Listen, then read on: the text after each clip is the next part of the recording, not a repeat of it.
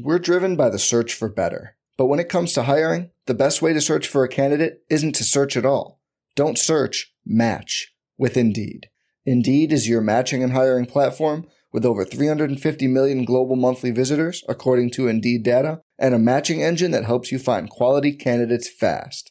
Leveraging over 140 million qualifications and preferences every day, Indeed's matching engine is constantly learning from your preferences.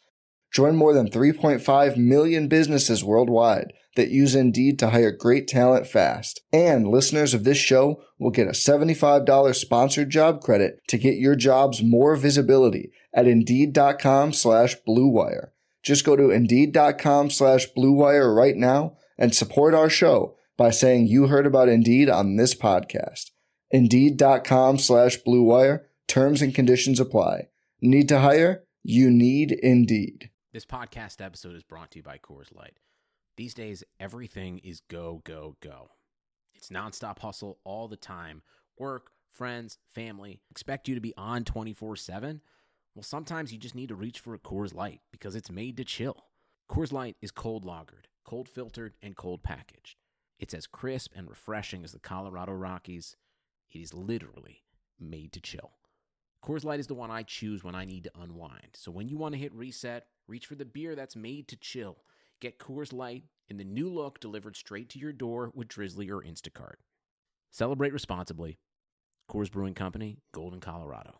Support for this podcast comes from Wild Turkey Kentucky Straight Bourbon Whiskey. Let's tune in to their one-on-one with Jamal, a real bartender from Old Fourth Ward in Atlanta. I really get into the backstory of whatever I'm pouring, out of respect. There are literally years of experience behind these bottles. Wild Turkey, same recipe since 1942. If you want a true classic, this is what you want to order.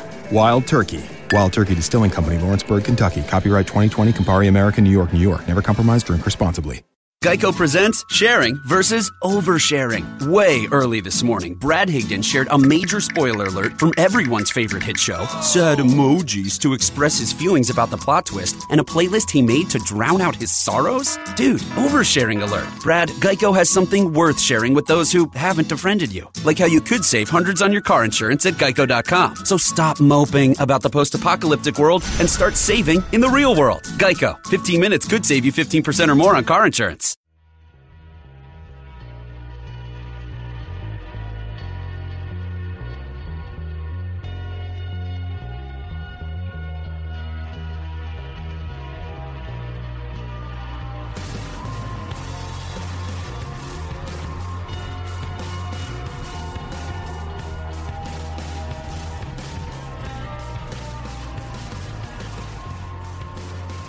Welcome to the RotoWire Fantasy Football Podcast, brought to you by DraftKings.com, the leader in daily fantasy sports. Use the promo code RotoWire when you make your deposit for a free contest entry today. I'm Derek Van Riper, joined by Clay Link. You can find me on Twitter at Derek Van Riper. You can find Clay at ClayWLink. This will be our final episode of the season. We're going to preview the upcoming playoff matchups, focus on DraftKings as far as your playoff strategies go, talk a little bit about playoff pools, and make some predictions here that'll hopefully set the table for what you might want to do as you play in those various formats. Now, this podcast is, of course, available for subscription on both iTunes and Stitcher. If you happen to be listening on those platforms, please leave us a nice review. We'd greatly appreciate that, and we appreciate all of you who picked us up here over the course of this first season. Looking forward to some bigger things here in year two with the RotoWire Fantasy Football Podcast. But, Clay, we're going to start off today looking at the playoff preview, breaking down each game coming up here on Wild Card Weekend. We're going to start with the Cardinals and Panthers.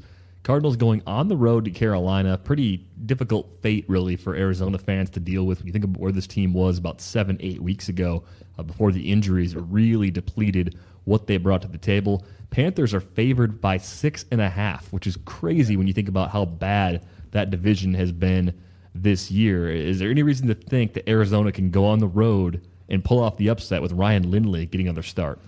I think it's too much to overcome for them. Ended the season with 4 losses in their final 6 games.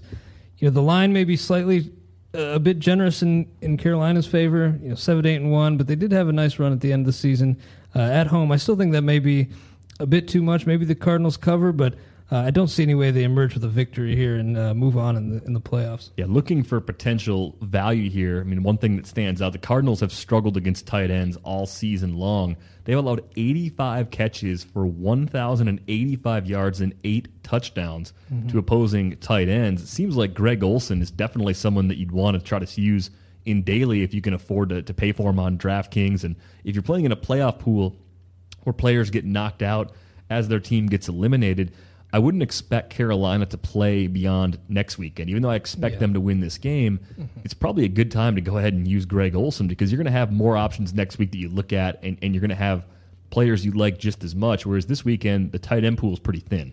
Yeah, not a lot of great tight end options at all. And Greg Olsen, you look at the price, it's pretty reasonable, $5,500 on DraftKings, and I think you probably end up just ponying up the cash and spending that. Otherwise, you may go Jason Witten, who's a full $1,000 cheaper at $4,500, but I don't love that matchup nearly as much. I'd probably just go with Greg Olsen, get him locked in, and you should still be able to afford quality players elsewhere.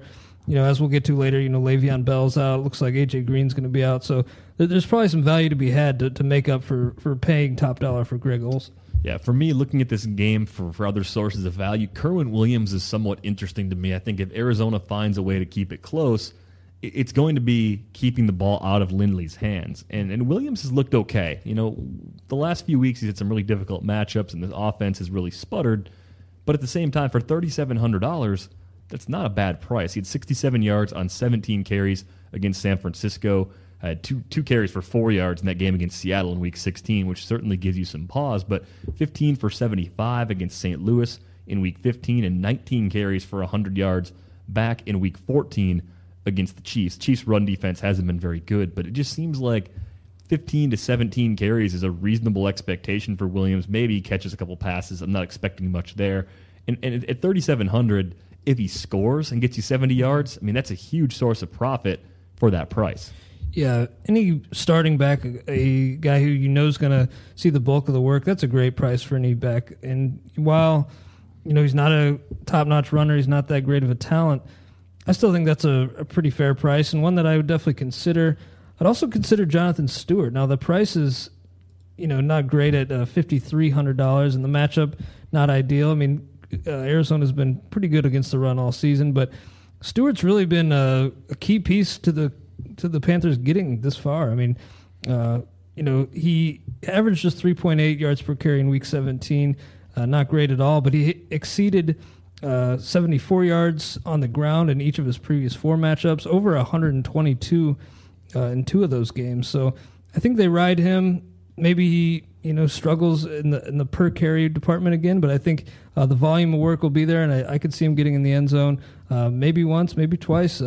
So while the price isn't great, and maybe if you want to trim some weight, maybe go Williams, I still think you have to give some consideration to Stewart with only 4 games on the slate. Yeah, as far as Ryan Lindley goes, he's $5,200 on DraftKings for this weekend, but even if you're trying to go ultra contrarian, I think you do it somewhere else. Maybe you go Andy Dalton at $6,100. We'll kind of throw that out there as an option when we break down that matchup. As far as the receivers go, Kelvin Benjamin at $5,900 might offer up some value. I think you could see the potential for a little bit of upside, given that he's not priced anywhere close to what Calvin Johnson and Des Bryant are priced at. But coming off a pretty disappointing game in that division-clinching win over the Falcons, just 1 catch for 9 yards last week for Kelvin Benjamin. Yeah, really disappointing and kind of hard to trust. But I think the talent's there. You have to at least give him some thought. But the price isn't that great. But it's also, you compare that price to the price of Michael Floyd at $5,200. I mean, definitely reasonable. Floyd, pretty impressive in the final game of the regular season, of course. 12 targets, 153 yards, 2 touchdowns. If you're like me, though, and you were burned by him during the season, hard to really go back to that well. But if you can put your pride to the side, swallow that, could make for a decent option here. I think Lindley is the type of guy who will probably zone in on him in Larry Fitzgerald and just try to maybe force it, but it also could end up paying dividends for him. Panthers defense, actually the highest priced defense on DraftKings this weekend at $3,500. I don't think I'll have the Panthers defense anywhere, even though I'm not very confident in Ryan Lindley. I just think this Carolina defense is a shell of what we saw last year, not forcing turnovers at the same clip. And obviously without Greg Hardy, the pass rush really hasn't been at the same level that we saw a year ago either. So I think there's other options within a few $100s that you can go with that you'd feel a little bit better about. True. The other Saturday game, let's move on to the Ravens and Steelers. Steelers are 3-point favorites in this one. They're the home team. It's the nightcap. Le'Veon Bell has been ruled out for this game against Baltimore. And the thing is, Baltimore's really good against the run. So rather than lean on Josh Harris or Ben Tate, who they recently signed, or Dre Archer, I mean, why not just throw it 50 times? Because Baltimore's been bad against the pass this season, all season long. I feel like this is definitely a good spot for the entire Pittsburgh passing game. Yeah, I was talking with RotoWire's own Mario Puig just recently about this.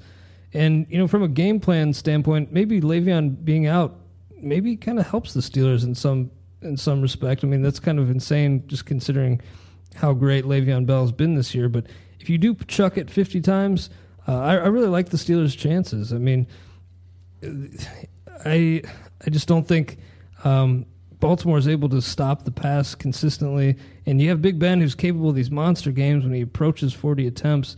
I just think he puts up another big game, and maybe they give Josh Harris 10 to 15 carries, but I really don't think they want to put it in his hands a lot with their season on the line. I mean, this guy has just 16 yards on 9 attempts this season, 1.8 yards per carry. And you mentioned how good the Ravens have been, 4th-ranked rush defense, 88.2 yards per game allowed on the ground. So I really don't think they put it in his hands much. And while, the RotoWire lineup optimizers, spits out Josh Harris, a large part of the reason is that price, $3,500, very enticing, but I just think it's hard to trust given the lack of a body of work and how good the Ravens have been. I can't trust the guy. No, I don't want to take the chance on him against that Ravens defense, especially in a week where they get Haloti Ngata back from his suspension too. I think that gives them yet another big body up front who could make things really difficult on the ground for the Steelers. Maybe with Harris, you're just hoping for 30 yards and a touchdown, but that's not even worth rolling the dice on, in my opinion, at that price. As far as the receivers go, and even the tight end, Heath Miller, I mean, I think you see a lot of potential value here. Antonio Brown's the highest priced receiver this week on DraftKings at $8,900. But if you move a little further down the price list, you're going to see Martavis Bryant at $4,100. I think he presents a little bit of value there because he has so much boom potential in any given week, and it comes with the low floor because he's not a high volume guy. But Marcus Wheaton's also very fairly priced at $3,100. Would you consider building a stack where you just go with Brown, Wheaton, and Bryant along with Ben Roethlisberger, and then trying to fill out the rest of your lineup around that? I think I would go Roethlisberger, Brown, and Bryant. I think I'd leave Wheaton out there. Bryant, the price on DraftKings is really good, $4,100, and you get, it's just about the per play, per target numbers with him. You're not going to be banking on a lot of targets, but I think he's going to do a lot with the ones he gets, and I think that makes for a very strong play. And we talked about the thin crop of tight ends this week. Heath Miller could be kind of a sneaky option. $3,900, definitely several steps below Greg Olsen and even Jason Witten in my mind, but this just seems like a game where he could end up getting a couple touchdowns. I know Big Ben loves him. He always raves about how he's pretty much the team MVP every year. So it just seems like a situation where maybe they get down to the goal line, and without Le'Veon Bell at their disposal, they end up going with some play action short passes to Heath Miller. Not sure how much I believe in home road splits, but weirdly enough, Heath Miller, 12.4 fantasy points per game on DraftKings in 8 home games compared to 8.1 fantasy points per game on the road. Very odd. Usually it's a non-factor in terms of football, but at least in this matchup seems like a good spot for Heath Miller, again, given the aforementioned lack of quality tight ends. Joe Flacco away from Baltimore seems to play at a much lower level, too. He's one of those players that, with quarterbacks, I buy a little bit more because your offense as a whole tends to take a little bit of a step back playing away. The crowd noise maybe is a little bit of a factor. So you get a few false starts, put yourself in some longer situations, whatever it might be that causes that. So I guess that's the kind of thing where I tend to steer away from certain players on the road, but it tends to be lower-end guys like Flacco. I don't care if Aaron Rodgers is on the road. It doesn't really matter that he's away from home. The opponent could be a factor to some extent, but there are a lot of guys at the position that are pretty much matchup-proof. Yeah, Flacco's not in that that Matt Stafford on the road type of range for me, where I just completely avoid him. But I'm not.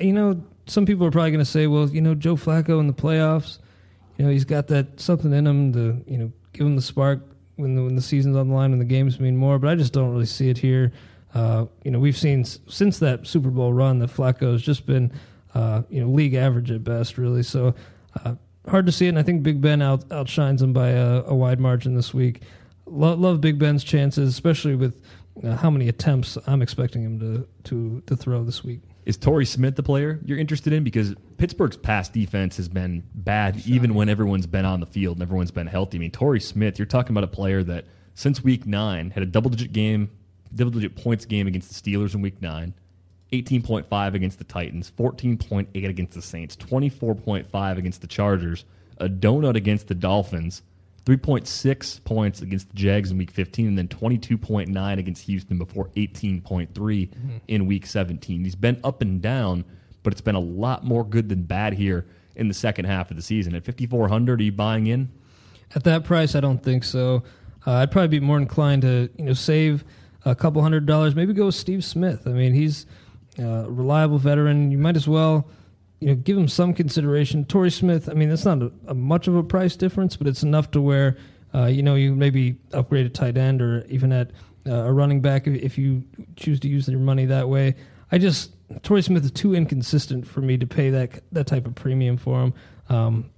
Maybe if you do stack up with a guy like Antonio Brown and you want somebody who you at least know is going to get targets, then maybe I could see it. But personally, I'm gonna steer elsewhere. So looking at Saturday's games, prediction time with the Cardinals going on the road to Carolina, who do you think wins that game? This is one where I could see the Cardinals coming out of this winners. I mean, I admire Bruce Arians, but I just have to trust my gut and stick with the Panthers. I just don't see how they could flounder this one away after the winning 4 straight to make the playoffs. I just think they keep it rolling. Cardinals put up an effort, cover the spread, but don't win. We've seen this time and time again. It's a lot about who is the hot team down the stretch. I think the Carolina Panthers might be a little bit more dangerous than people realize. I think they're shootout prone because of their defense. Again, as we mentioned, the pass rush has regressed, and the secondary has been vulnerable to big plays. And I think what I have etched in my mind is that game against the Packers. I think it was like Week 6, Week 7. Carolina defense looked horrible, and Cam Newton didn't look healthy then. Maybe he's healthier now than he's been at other points this year. If he gets into a groove, that changes a lot in terms of how teams have to defend the Carolina offense. But I'm with you. I think Carolina wins this game. I think 6.5 is a big number for them to cover. So if I were in Vegas, I might be tempted to take the Cardinals with the points. But I think it could be a pretty low-scoring game, too. It wouldn't surprise me if this one comes out like 21-17 Panthers or something along those lines. As far as the Steelers and Ravens go, there really isn't much that separates these teams, and I think with Le'Veon Bell out, it just makes the Steelers more one-dimensional. Even though the Ravens have struggled against the pass, I think the Ravens are actually going to go ahead and pull off the upset here. I mean, I think this is a team that they're often better than we give them credit for.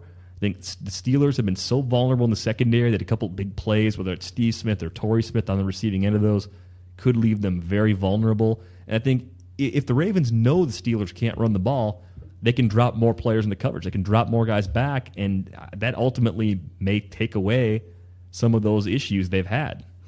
Yeah, this one's tough for me, too. I'm going to take the Steelers. I mean, it's kind of boring. I'm leaning toward the home favorites in a lot of these games, but again, I kind of think that Big Ben having to throw it a lot will kind of help the Steelers in terms of putting up yardage and points. Yeah, you're right. They could drop more guys back, probably play a lot of nickel and dime defense, but I just think Pittsburgh at home, they're going to do enough to get the job done.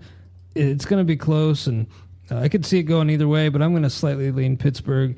I think they escape here, and then if they get Le'Veon back for the divisional round, watch out, because that could be scary. And I also did want to say just about one final thing about the Cardinals-Panthers game. The Panthers D was really bad, especially against the pass early on. But they definitely improved as the season wore on. Finished actually 11th against the pass, so fairly respectable. You're right, prone to the big plays, 46 plays of 20-plus yards. But I just wanted to point that out that that late season run really pushed them up, because I definitely picked on them in daily early on and recommended plays against them, but impressive that they were able to shoot up as much as they were over the final couple weeks. Yeah, it could be something where you look at them possibly going into Green Bay again at some point, and maybe there'd be this sort of air of overconfidence just based on how lopsided that game was the first time. But I don't know. I still don't see a scenario where Carolina wins more than this game. I don't see them going multiple games of the playoffs, even though they are hot right now. Let's move on to the Sunday slate. The early kickoff on Sunday at 1:05 Eastern is the Bengals and Colts. The Bengals going on the road for this one. Colts 3.5-point favorites. I imagine for Vegas, the Bengals present a lot of unique challenges week in and week out. This is a very inconsistent team. We often see Andy Dalton struggle on the big stage, and I think things are going to be even worse for him this week because A.J. Green is officially listed as doubtful to play after he suffered that concussion during Sunday's game against Pittsburgh. I mean, doubtful is exactly that. I don't expect him to play. I didn't expect him to play when I saw that hit because it just looked like one of those scenarios where he's going to need a couple of weeks to get healthy. Even if Green played, I think I'd take the Colts, and I'm surprised this line isn't a little bit bigger. Like I think the Colts are going to cover the 3.5. I think this is going to be a game where if Andy Dalton can minimize the mistakes, it's probably one that comes out lower scoring than expected. I think it has the highest over-under on the board. I think if I were looking over-under, I might expect it to finish below the over-under total. And I think it's a function of the Bengals' defense being capable of showing up and stopping a good offense. We've seen that on a few occasions this year. Yeah, and how poorly Andrew Luck and the Colts looked to end the season. You know, I'm with you. I think this will be lower scoring than a lot of people expect. And I really want to take the Bengals in this game, but Andy Dalton, I mean, at least it's not in prime time. That's one thing. But I just think this is too big of a game for him on the road. Don't see him. And without his best receiver, his best option really to ease the burden, I just don't see him getting the job done. I'm going to take the Colts. I'm kind of surprised that the line isn't a little bigger here. I think the Colts probably more deserving of 4.5, maybe 5.5, especially with Green out. Maybe that line will change with this official designation coming out here. You know, I'm from Cincinnati area. Never was a huge Bengals fan. I have family though that is really, very close to the Bengals. Follow them and cheer for them a lot. But I just don't see them getting the job done. I'm gonna have to take the Colts here. But a big thing for me though, and this one is Mohamed Sanu. Keeping an eye on him. Of course, when Green out earlier in the year, he was a PPR stud. Price on DraftKings is really outstanding, 4,200. But Derek, is that maybe too obvious of a choice here? Maybe he's a good cash game play and a guy that in a tournament you can look at one of two ways. You can say he's a must-own in case he goes off, or he's the must-fade if you want to do better than just cash in a tournament. So I think it really depends on your strategy and which setting, which contest, I guess, you're playing in. I'm looking at the matchup, too. I mean, Sanu would get Vontae Davis, if I'm not mistaken. That's a pretty tough individual matchup, too. I think Davis, at a couple points this year, has graded out as one of the best corners in the league. So the volume should be there. But again, I think this game plan for the Bengals, you should run like crazy. You got Jeremy Hill and Gio Bernard. If they don't run the ball at least 35 times, they're setting themselves up to fail. Now, I realize that the Colts offense has a big day and they hit some big plays. You're not going to have the luxury of running the ball that much. But if the Bengals can keep it close defensively, one way they can really neutralize that Colts offense, control the clock, control time of possession, and ultimately you're going to go real heavy with your backs in that scenario. So I'm expecting the Colts to win. I'm thinking like 27-17, so a tick below the over-under, but a reasonably easy win wouldn't surprise me. I just have no faith in Andy Dalton, especially when you take A.J. Green out of the equation. Let's take a look here at the Lions and Cowboys. Now, the Cowboys are I believe, are they 6.5-point favorites in this one? It's a 4:40 Eastern kickoff. Kelvin Johnson returned to practice on Thursday. Doesn't seem to have any issues with the ankle right now. I mean, he's playing at less than 100%, but he's close enough to it where I feel pretty good about him, even at the high price. Last week, it was revealed during that Green Bay game that Matthew Stafford is 0-15 on the road against winning teams in his career. Now, Dallas has had a ton of issues in December and January over the last few seasons. Is there any reason to think that maybe Matthew Stafford gets that first win on the road against a winning team on Sunday? You know, I just don't see it happening. I mean, I couldn't believe that stat when they said it, and even Joe Buck and Troy Aikman were like, well, we had to research this. and look it up like 10 times just to be sure. But pretty amazing, and I just don't think Stafford. I don't think he's that good, to be completely honest. I don't think he's the kind of guy who can go into Dallas. You mentioned the late season struggles they've had in recent years, but they looked like a more confident team this time around. Not a huge Jason Garrett fan, but I kind of liked his post-game speech last week. Seems like the guys are hungry, and it seems like there's also been rumors that maybe Garrett's job could be on the line if they were to lose this game. And I don't really see that being the case, but I think the players show up. They want to get over this hump that they've been in, that they've failed to get over in recent years. We're 8-8 in each of the previous 3 campaigns, and I just think this is a game where they kind of. I wouldn't be surprised if they blew the Lions out, to be completely honest. I think they take away Calvin Johnson. Maybe Golden Tate steps up and has a decent game, but I think the Cowboys, are able to run it even with his suspension overturned. I still think they pounded on the ground, have some success there, and then Tony Romo's been playing out of his mind as well.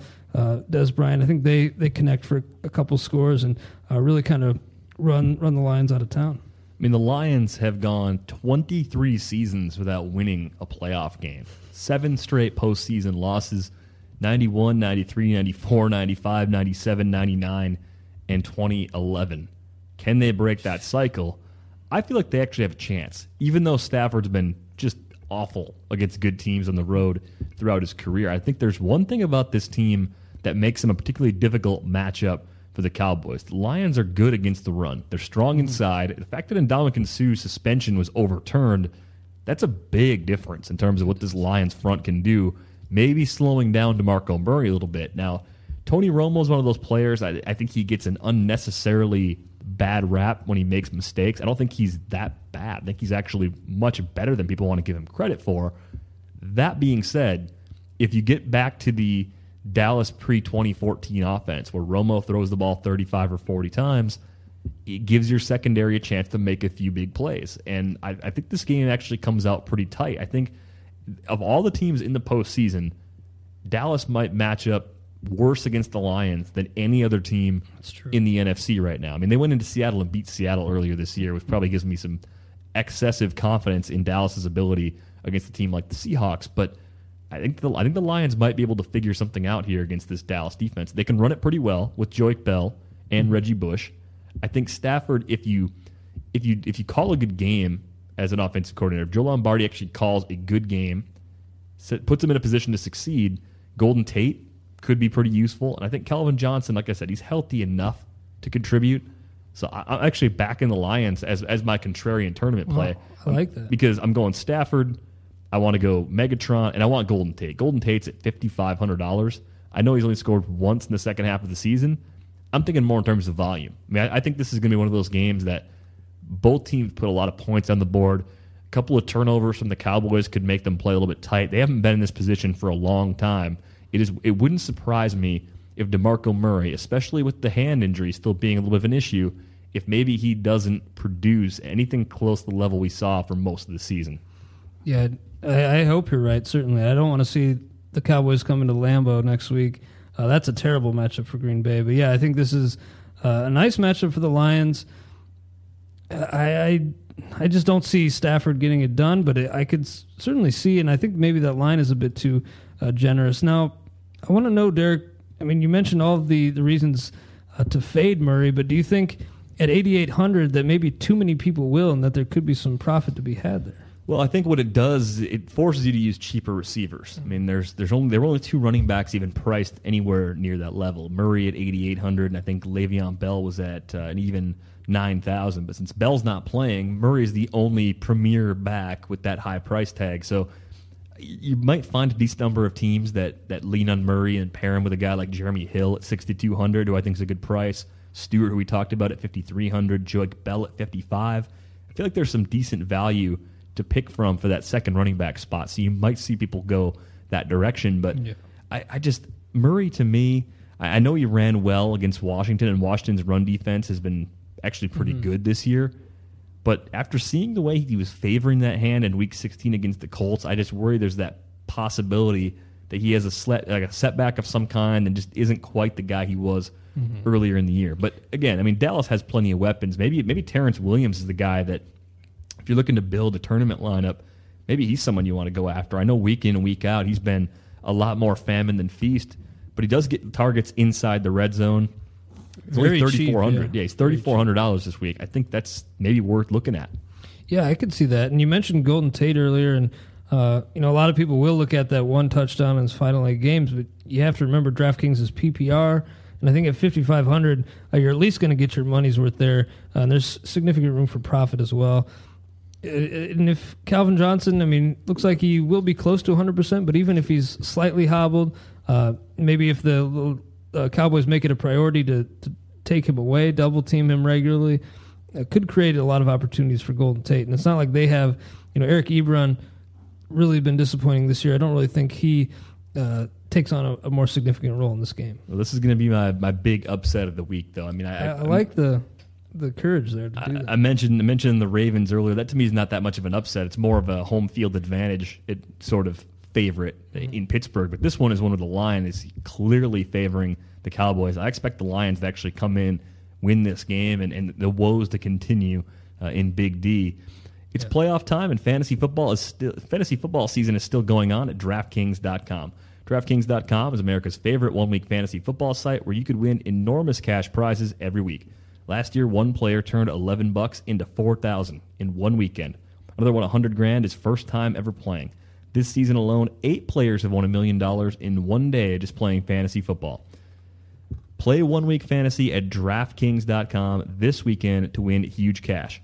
Hurry, head over to DraftKings.com now and enter the promo code ROTOWIRE for free entry. DraftKings.com. Bigger events, bigger winnings, bigger millionaires. Enter ROTOWIRE for free entry now at DraftKings.com. That's DraftKings.com. So let's look ahead, Clay, at some of the divisional round matchups, because I think when you're building a team for a playoff pool, I mean, there's 2 kinds of playoff pools. There's the kind where you build your team at the very beginning of the playoffs and you continue to accrue points as long as your players stay in. When you do that, you got to bankroll a team in the AFC and try to bankroll a team in the NFC and hope you max out the number of games. A lot of it, strategy-wise, depends on where you pick in the draft order, because you may not be able to get the players on the team that you want. But in order to even have a strategy, you got to start looking ahead to some of the other matchups and get a feel for what you expect to happen. Now, with your picks, as far as the first round goes, it leaves these matchups. So I want to know who you have next weekend advancing. You've got the Colts going on the road to New England to play the Patriots. So who do you have in that game? Yeah, well, this week they're all pretty boring. I mean, like I said, taking the home favorites in each one, and well, it rarely ever goes that way. I just don't want to overthink it this week, but I think it'll be a different case in the divisional round. I think the Colts, I could see them going into New England and picking up a victory. I really think that's a very possible scenario. Andrew Luck on the road, I mean, it just seems like maybe it's his time to finally break out. And I mean, he broke out this season, of course, statistically, but to finally put his stamp on the postseason, picking up a signature win over the first seed Patriots, I kind of see that it going that way. And I could see, a guy like Dan Herron proving to be a nice value in type of leagues that you just talked about, because I doubt that he was, a first-round pick in most of those formats. Yeah, I could definitely see something along those lines. Now, Steelers at Broncos would be your other AFC matchup. And is there any reason to think the Steelers could actually get through and win a game on the road in Denver? I haven't really loved what I've seen from Denver lately. I think they've made it more of a priority to establish a ground attack, in preparation for a long postseason run, ease the burden on Peyton Manning. But like I said, I'm pretty high on the Steelers team. Some issues defensively, no doubt, but I just seeing Peyton Manning recently, I think it's pretty clear that he's on the decline. And I don't know what the weather would be like, but if it's a cold weather game, maybe he struggles a bit. Maybe some of the passes sail on him, as we've seen, could certainly happen. And I could see the Pittsburgh Steelers winning this game and advancing to the AFC Championship.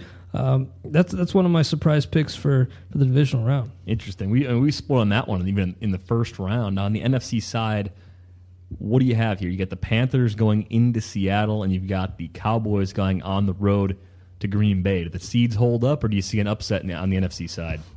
I'm with you with the Panthers, improbable run ending next week. I think the Seahawks come out with the victory there, but this one hurts me to say. I'm going to take the Cowboys over the Packers. I'm not too worried about Aaron Rodgers' calf by any means, but I'm more so worried about the Packers' ability to stop the run. I mean, granted, since Clay Matthews has moved in the inside position, they've been better, but we saw last week that they're still not anywhere near a top tier team against the run, and I think the Cowboys put it down their throat and finally break through to that championship game and give us a rematch of that early season game where the Cowboys beat the Seahawks. I think that'll be an intriguing game. I just think the Packers have too many holes defensively. Maybe Rodgers not 100% hurts, and I just think I see it being a bitter end for Packers fans. I hate to say it. It'd be tough to see it shake out like that. So that leaves you with a pretty unique Final Four. That would leave you with Colts and Steelers on the AFC side and Seahawks Cowboys on the NFC side. I believe the Colts would have to go on the road to Pittsburgh in a game like that, and then Seattle would host Dallas. Who comes out as the conference champions? I'm going to stick with the Steelers, and I'm also going to go with the Cowboys on the NFC side. Give us a classic 90s, I guess it'd be 80s, 90s, an old school Super Bowl of Steelers-Cowboys.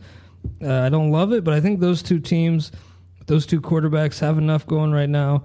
Steelers get Le'Veon back for the divisional round. It would be huge, and as long as DeMarco Murray is healthy and they're able to get past the Lions this week, I like their chances. I know you have them losing in a big upset, but I think they reach the Super Bowl this year and maybe even win it. Yeah, I've got the Lions as my big upset this weekend. That puts them on the road at Seattle next weekend. I've got the Panthers holding serve against the Cards. So that puts the Panthers in Green Bay. Rematch what we saw earlier this year. I think Green Bay wins in a closer game in that one. I think Seattle knocks out the Lions. So you have Packers-Seahawks as the NFC Championship game. On the AFC side, I got the Ravens over the Steelers, so the Ravens would go on the road to play New England, while the Colts would go on the road to play Denver. I think in those matchups, the Ravens have had the Patriots' number in the playoffs. I would expect the Patriots to win with the extra prep time, so it'd be Patriots and Broncos for me. I think the Broncos at home would be too much for the Colts to handle. The Colts are just a little bit too inconsistent for me, and defensively, I think they would really struggle against Peyton Manning and company. So I'd have Broncos, Patriots, and Packers, Seahawks. A lot of chalk in mine in my predictions as far as how I think these playoffs are going to go.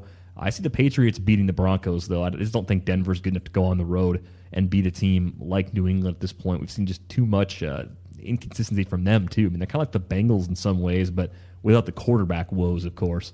The Packers-Seahawks matchup, I think it would turn out differently than it did back in Week 1, and the main reason for that, Eddie Lacy got dinged up in that game, and Mike McCarthy's game plan was awful. I don't think he would avoid Richard Sherman the same way that he did. The other thing, you make the field smaller against Seattle, it doesn't work. I think he proved that. He would try something completely different. That would bode well. But Lacy looks like he's got a little more burst now than he had earlier in the year. I think that bodes well. I think a lot of Seattle's success here down the stretch, as good of a team as they are, they picked on a very weak schedule. They saw San Francisco a couple times in a short span. San Francisco wasn't even close to a team that we expected them to be. They were far from elite. Mm-hmm. And they saw Seattle late. They saw Arizona late. They're just weak quarterbacks. And I just think that's going to catch up to them eventually. I don't think Matthew Stafford's going into Seattle and beating the Seahawks. But I think the Lions playoff drought, I think that ends. I think they win one before they lose to Seattle. I have a Packers-Patriots Super Bowl when it's all said and done. Another 90s rematch, a late 90s rematch.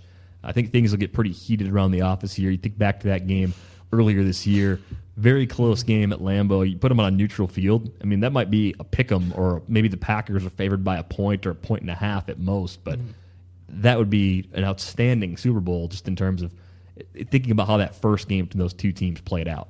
Yeah, I think everybody, when that game first happened, everybody said this is a Super Bowl preview, and I would like to see that. I just don't know if it'll shake out that way. I am hoping the Packers get another chance at the Seahawks, though. You're right. Mike McCarthy said, it wasn't like we made a concerted effort to avoid Richard Sherman, but that was a blatant lie, if you ask me. They just did not throw his direction even once, I don't believe. So, yeah, if you cut the field in half, you have Eddie Lacy banged up, That's a recipe for disaster, and that's what that game was. But that was back in, September 6th or something? It was so long ago that I think these two teams have changed a lot. Of course, the Seahawks have definitely gotten their swagger back after, a little bit of a lull there in the middle weeks of the season. They reshaped their team, of course, dealing Percy Harvin. It seems like they reformed that chemistry that they had from the Super Bowl run. But I just think if that were the case, of course, I have the Packers losing to the Cowboys. I think the Packers definitely could go into Seattle and pick up a win, but that is really obviously one of the toughest places in the league to play. Would be a great game to see, but I do hope that we get some great playoff matches regardless of how these shake out. I just am thinking that it'll kind of be by the book as expected this week, but then the big shakeups will happen next week. Thinking about ways to max out games played, if you're playing in one of those formats where you build your team today or tomorrow before the games start and hold players throughout, you don't have any transactions that you can make, a couple of teams stand out to me as potential sources of value. I mean, if you can't pick your favorite, and again, you should go through the exercise of how you expect everything to play out, calculate the number of games you're expecting, and try to target players in opposite conferences on that list and just max out that way. For me, one team that I think could play as many as 3 games, and for some people they're going to pencil them in for 1, that's the Ravens. I mentioned their success against the Patriots in the postseason.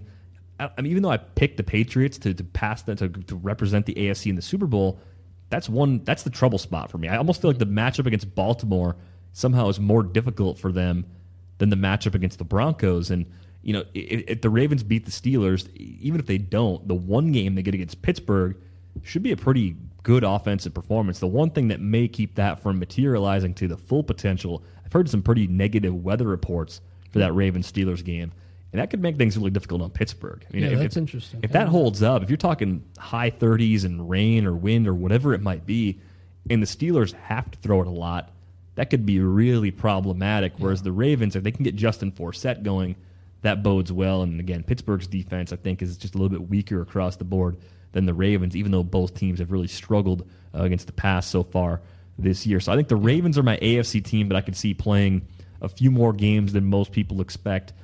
I think on the NFC side, I'd be more inclined to say it's Detroit than Carolina, but I could see either one of those teams maybe surprising. I just don't. Carolina on the road at Seattle, I don't see that happening.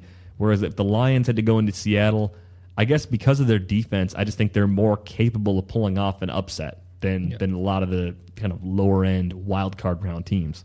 Yeah, I'm glad you pointed that out about the Steelers-Ravens game. I'm going to have to keep an eye on that forecast leading up to that game. But I mean, of course, I'm in the other boat. I think the Steelers are a great team to use in those kind of formats, but I think it's a strategy that I'd use. I'm not in a pool like that this year, but I'd go after players on teams that are playing this week and kind of fade those teams on players on teams with the first round bye, just because then you at least guarantee yourself production this week. And we've seen it at least at times. I mean, maybe it's been disproven to a certain extent recently, but the first round bye, I mean, does that affect chemistry? I mean, I feel like it does. You get a week to sit. Yeah, you get a week to be healthy, but it kind of takes you out of your rhythm that you've been getting in this past couple of weeks. And if you largely target Broncos or Packers, then you're going to have to deal without having that production this week, and then you're not guaranteed by any means having production in the weeks ahead. So I just think you stack up with guys who are going to help you right away, and then make do with what you got in the weeks ahead.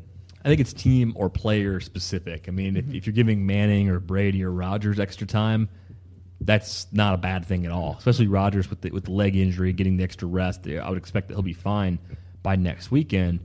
On the flip side of that, if you take a less experienced team and give them a break when they've been playing well, I mean, Seattle's on a roll, even though they've had a weak schedule.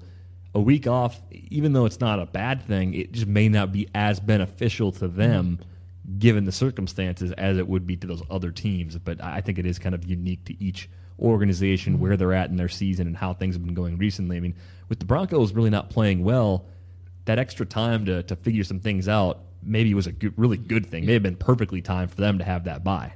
Yeah, I mean, that's true. And with a guy like Peyton Manning, who's such a preparation freak, that is probably a good point, but I just feel like, maybe, these teams who are playing this week, they get a big win. If they advance, obviously they had a big playoff win. You get that momentum building, and then you go up against a team that was off, doesn't really have any momentum to speak of. They have the home field advantage, but we've seen it time again. These road teams come in and they have that confidence, that swagger from that previous victory, and they carry it over and are able to maintain success.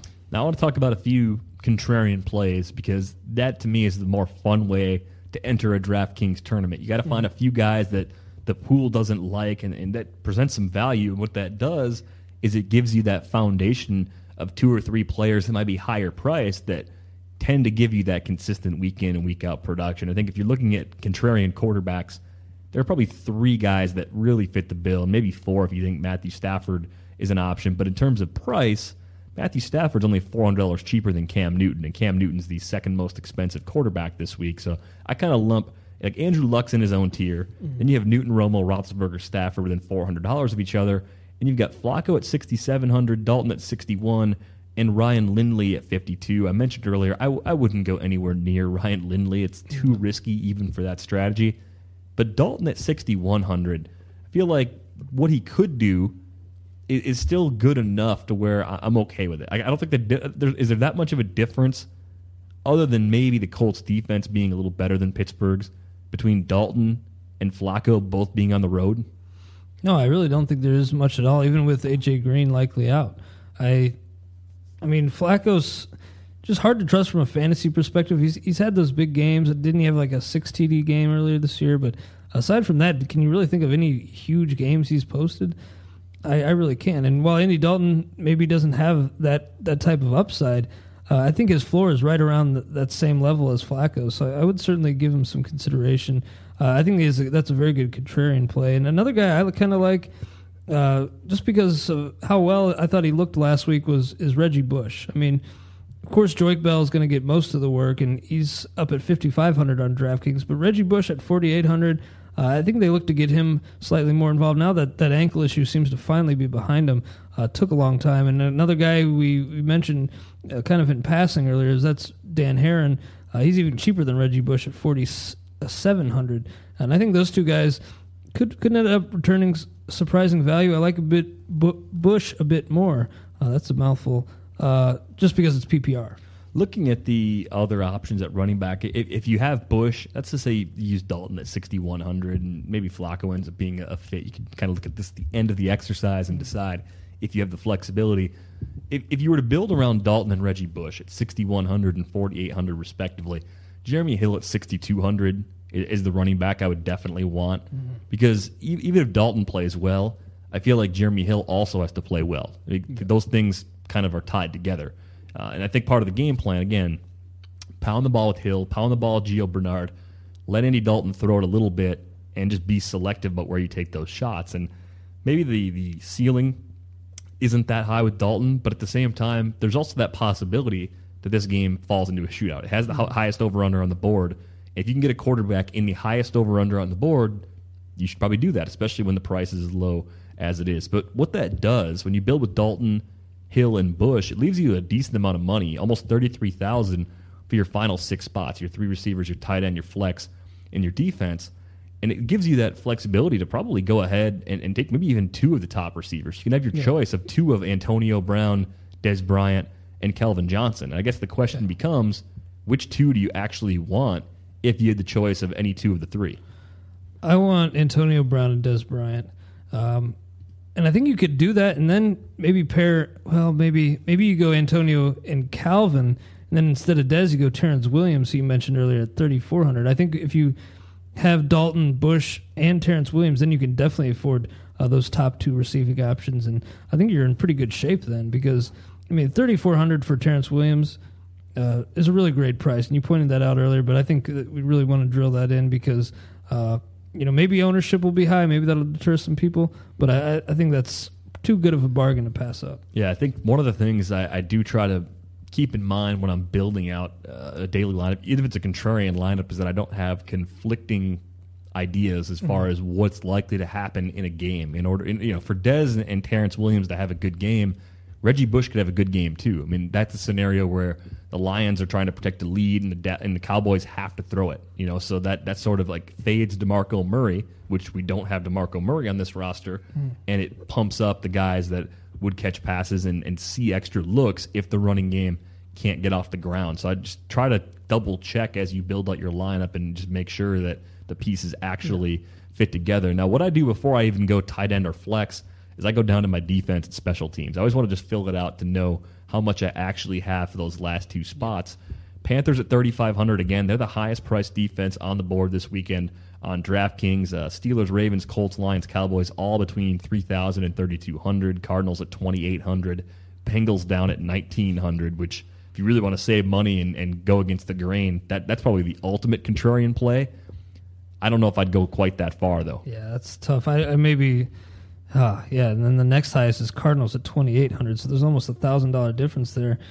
I could certainly see, if you're feeling lucky, maybe going Bengals, but at Indy, you'd have to really have high expectations for them. I think the Cardinals, though, I mean, we've seen how well that defense has played all season, and while the offense is bound to struggle again, as far as I'm concerned, I think there's some profit there with the Cardinals defense. I mean, Carolina.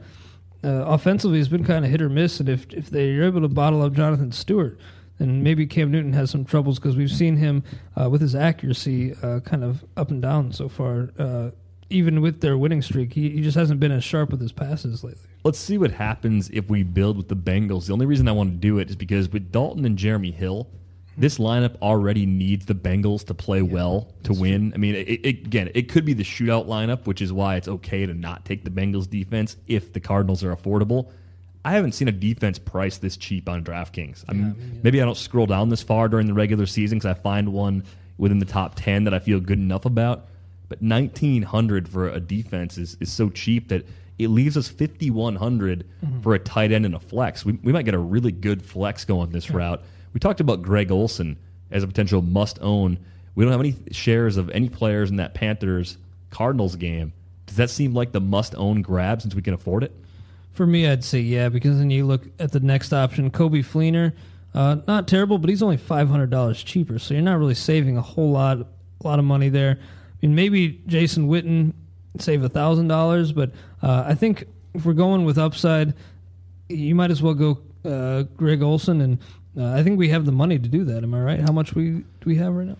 Well, we'll have $5,500 on Olsen, so at least $4,700 for a flex, which is actually a decent amount. You look at guys at $4,700. You could take Larry Fitzgerald. You could take Dan Herron. You could take Jason Witten at $4,500. Dree Archer at $4,500.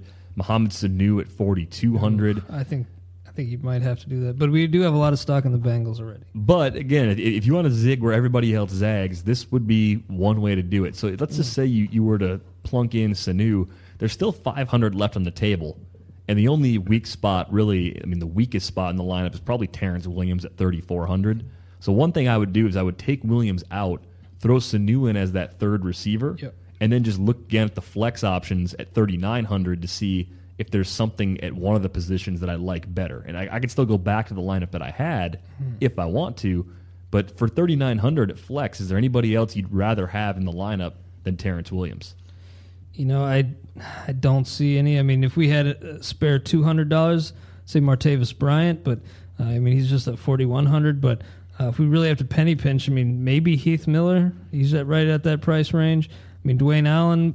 I know he's going to have to see some looks go to Fleener's direction. Probably not as involved as he was earlier in the year, but and Kerwin Williams, who you mentioned, but he's all the way down at $3,700. So. Maybe he's an option, but then we could we'd probably have to rework some of the other positions and just spread that leftover money around even more. I think I'm tempted to go with Heath Miller. But this goes against something I'd looked at in terms of my outcome expectation, where even if the Steelers lose, I expect Antonio Brown to get his. I don't even worry about my outcome there. With Miller having a good game probably hinges more on Steelers actually playing well. Brown's just going to get his regardless. But it could also be a shootout. You could see Baltimore and Pittsburgh surprisingly putting up 28-24 maybe. I could see that as like the high-end possibility. Hard to imagine those teams getting much more than that against each other, even though their defenses have been weak at times. So I am kind of torn as far as Miller. I don't like using that flex spot for another tight end. Yeah, I think that's part of where the drawback is. Maybe you leave some money on the board. Maybe you just take Terrence Williams because you're trying to sort of fade the group. And I guess Reggie Bush at 4,800. If you look at the receiver or the running back pool, you could go Jonathan Stewart at 53 instead as an option. I guess that becomes the other tipping point. Do you prefer Reggie Bush against Dallas, or do you like Jonathan Stewart better, getting a larger volume against Arizona? Oh, yeah, that's really tough. I would say... I think I like Stewart. I mean, he's been getting a lot of carries. You're talking almost 20 a game every week since week 14, down to 13 last week against Atlanta, but they got up so big in that game, they didn't have to run him anymore. Yeah. And he's been a big part of their success recently, and I think they, even if he struggles early, they're going to continue to ride him and give him opportunities. Yeah, so I think I would consider switching out Bush for Stewart, but I realize that makes a lineup that looks a lot more like other people's lineups, so you may be willing to just eat the $500 and go another direction. Again, just an illustrative way to look at what you can do if you're going contrarian. It opens up the possibility. Our lineup comes up: Andy Dalton, Jonathan Stewart, Jeremy Hill, Antonio Brown, Des Bryant, Mohamed Sanu, Greg Olsen, Terrence Williams, and the Bengals defense at that $1,900 price. You get those two elite receivers, and their production week in and week out is so stable that gives your team a good floor, and the other pieces tend to kind of differentiate from the pack a little. I feel like Hill and Stewart at running back, that's going to be a commonly owned tandem. Man, probably. This lineup to me, as contrarian as we tried to be, probably didn't come out that unique. Part of that's the function of only having 4 games and it just being the playoffs too. You're not going to have as many random players that sneak in. And I think a lot of people are going to look at the Bengals and say, I got to find a way to spend $1,900 on this defense. I just have to fade the Colts because Andrew Luck, highest priced quarterback on the board. Maybe there won't be that many people that own him at all. Maybe the real contrarian lineup is to build one around Luck at 8,800 and hope that the Colts just go off and shred that Bengals defense. Yeah, or as we mentioned too, that I don't like using the flex for a tight end, but maybe we replace Greg Olsen with Heath Miller. Free up, over $100 or over $1,000 to spend elsewhere. Actually, $1,600, and maybe I just feel like Greg Olsen will be widely owned.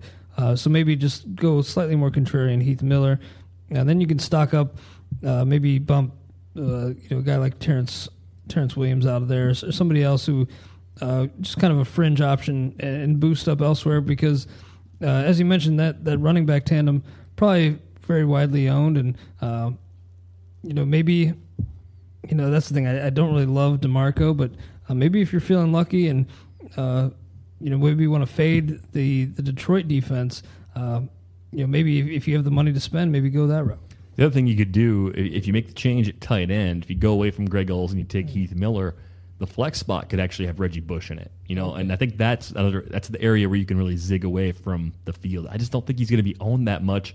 Dallas's defense on a per carry basis, a lot weaker than people realize. Yeah. And I think if Bush gets 10, 12, 14 touches especially, he's going to return profit from that price. Yeah, from 4,800, there's going to be some profit available in there. But a lot of different ways you can attack it, and hopefully you guys can find some strategies on DraftKings that'll work well for you this weekend. We're going to close things out with the Get to Know Your Host segment, Clay, and this one's a simple toss-up question. As far as table games, which do you prefer, foosball or bubble hockey? I'm going to go table tennis, but above those two options, I'll say foosball. We have one in the office. I'd like to get more games under my belt, really work my way up the rankings here, the Roto rankings. I know I'm pretty low right now, but you're right up there. Are you taking foosball? I take foosball over bubble hockey. It's close, and if table tennis were a choice, table tennis over both. Yeah. Pool probably even over table tennis. Okay. So if you're talking, if I'm building the man cave, I'm going pool table 1, table tennis 2, foos 3, bubble hockey 4.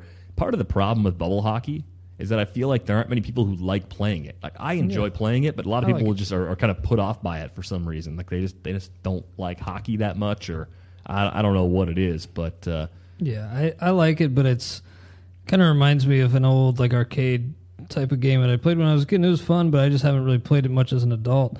So maybe it's not something you see out of bars, that you really ever see anywhere. So pretty rare. You got to play the U.S. versus the USSR though. That's the main. That's the bubble hockey you want to find. Like, make sure you get the old U.S. Soviet game if you can find that version. I have great memories of table tennis with Jake Latarski, who I hosted with on Thursdays this year.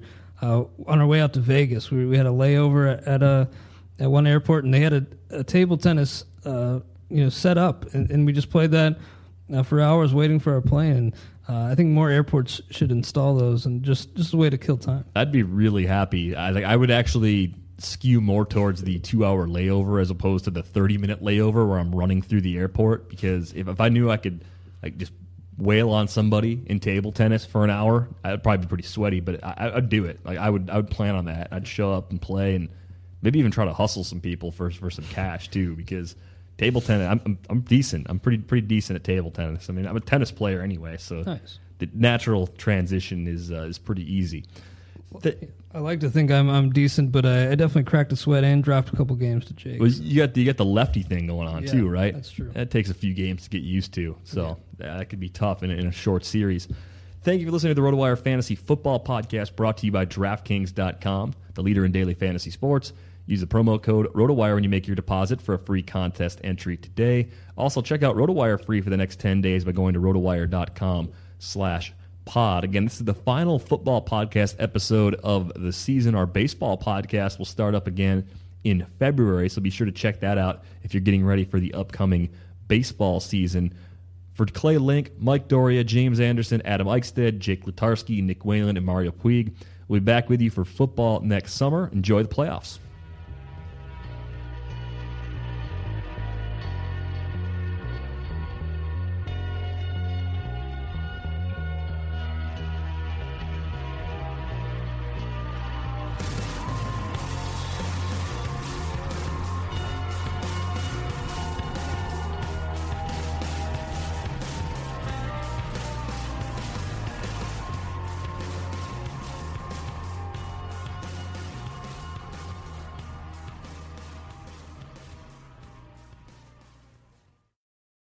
Ace is the place with the helpful hardware, folks.